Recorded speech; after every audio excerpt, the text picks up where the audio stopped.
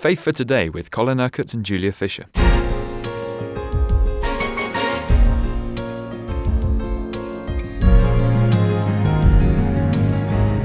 Paul is writing to the Ephesians. He's explained to them this deep mystery, this revelation that has been given to him, that he is to share the gospel with the Gentiles as well as the Jews. And you're reading to us from your new translation, The Truth, Colin.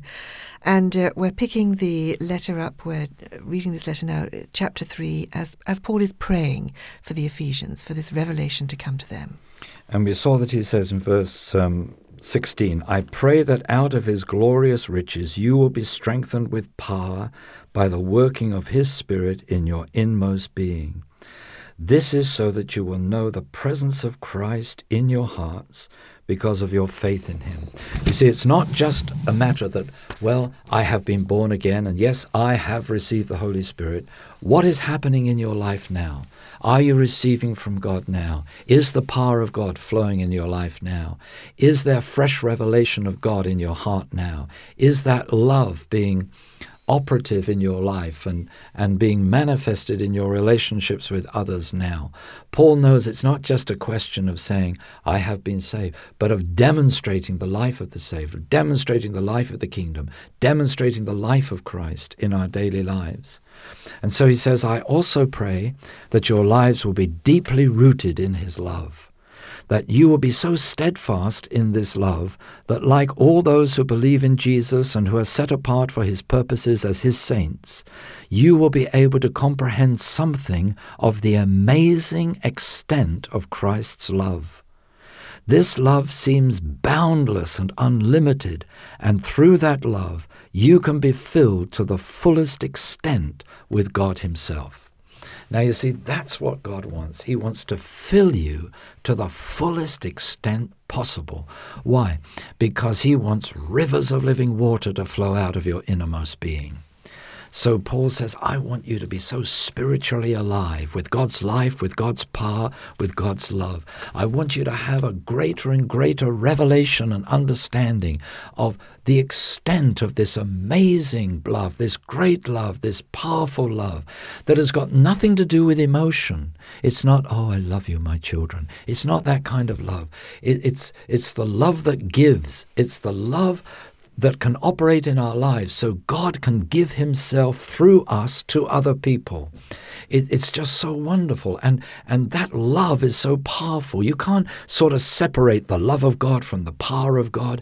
If the power of God is going forth, it's going to go forth in love. And if we're really loving people in the way that God tells us to love, then the power of God will touch their lives. Not just some, oh, the Lord loves you kind of stuff.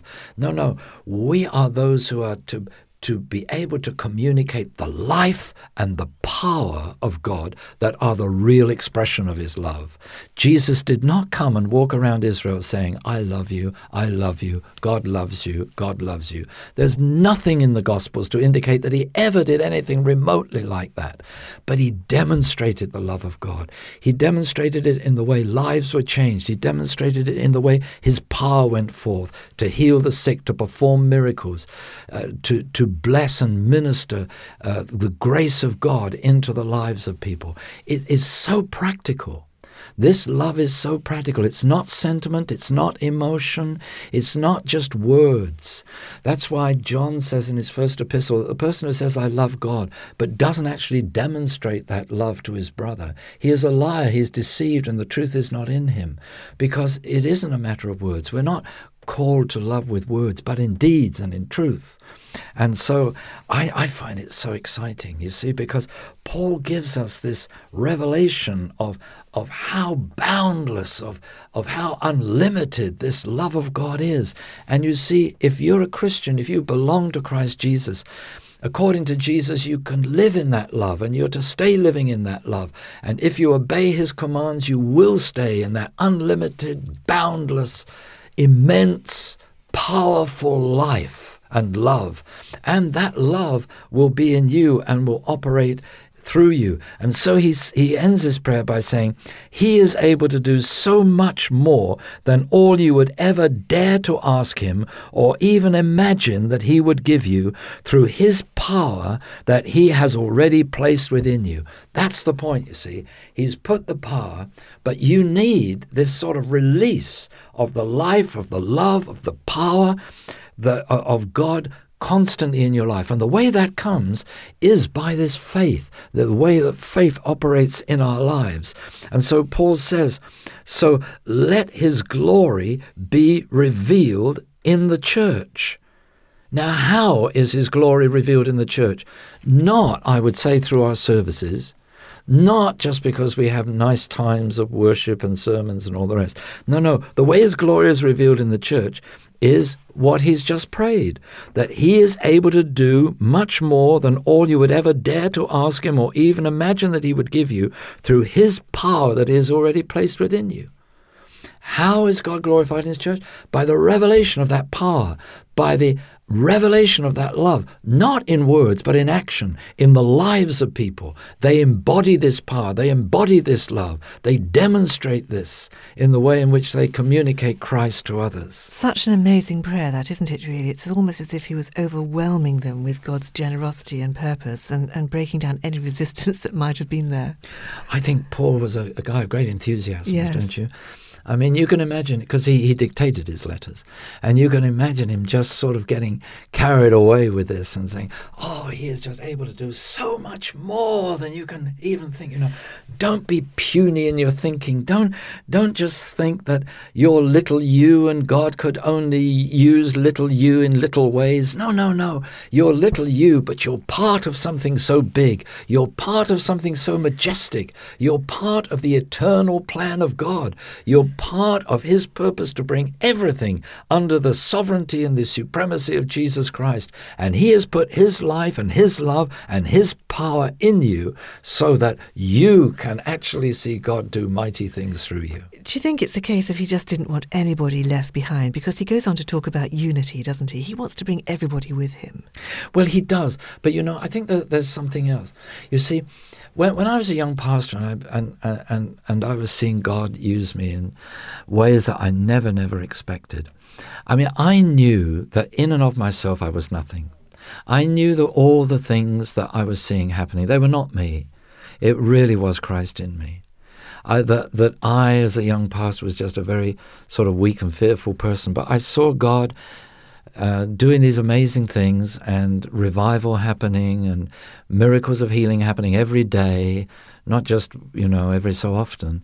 And it was absolutely amazing. It was like being taken into a totally different spiritual world.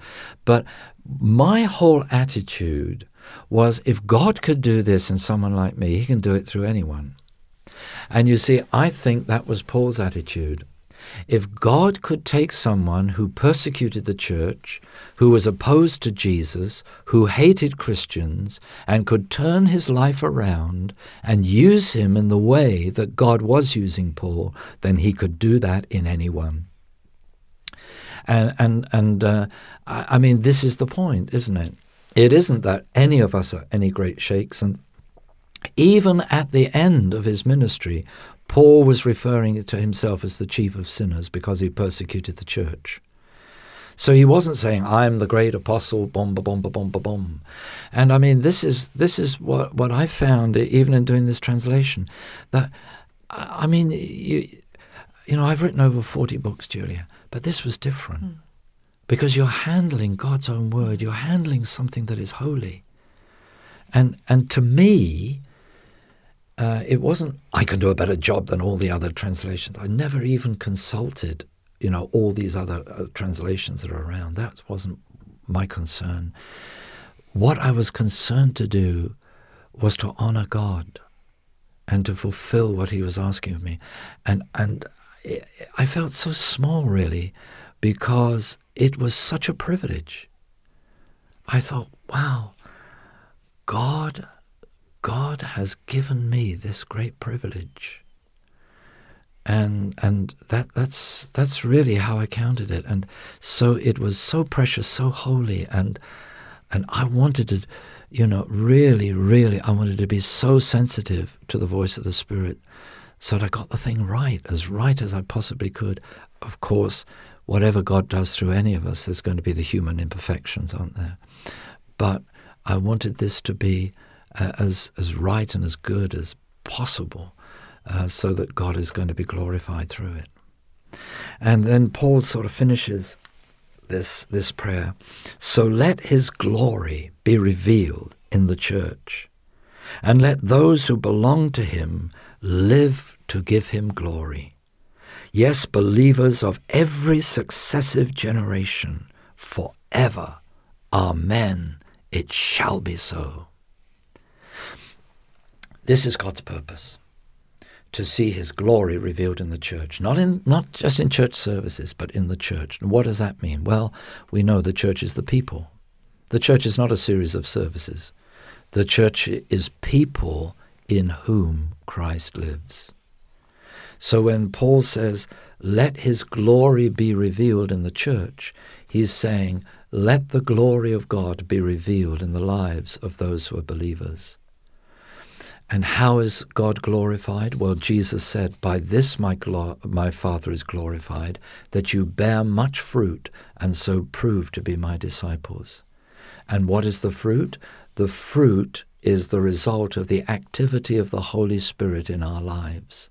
And this is the great thing, that the Holy Spirit will be manifested through our lives, that the Holy Spirit will enable the love and the life and the power of God to be demonstrated through our lives. And as that happens, so God's glory is seen in the church, and the church can then impact the world with the glory of God. You've been listening to Faith for Today, presented by Julia Fisher. This program is sponsored by Kingdom Faith. For further information, visit our website, kingdomfaith.com.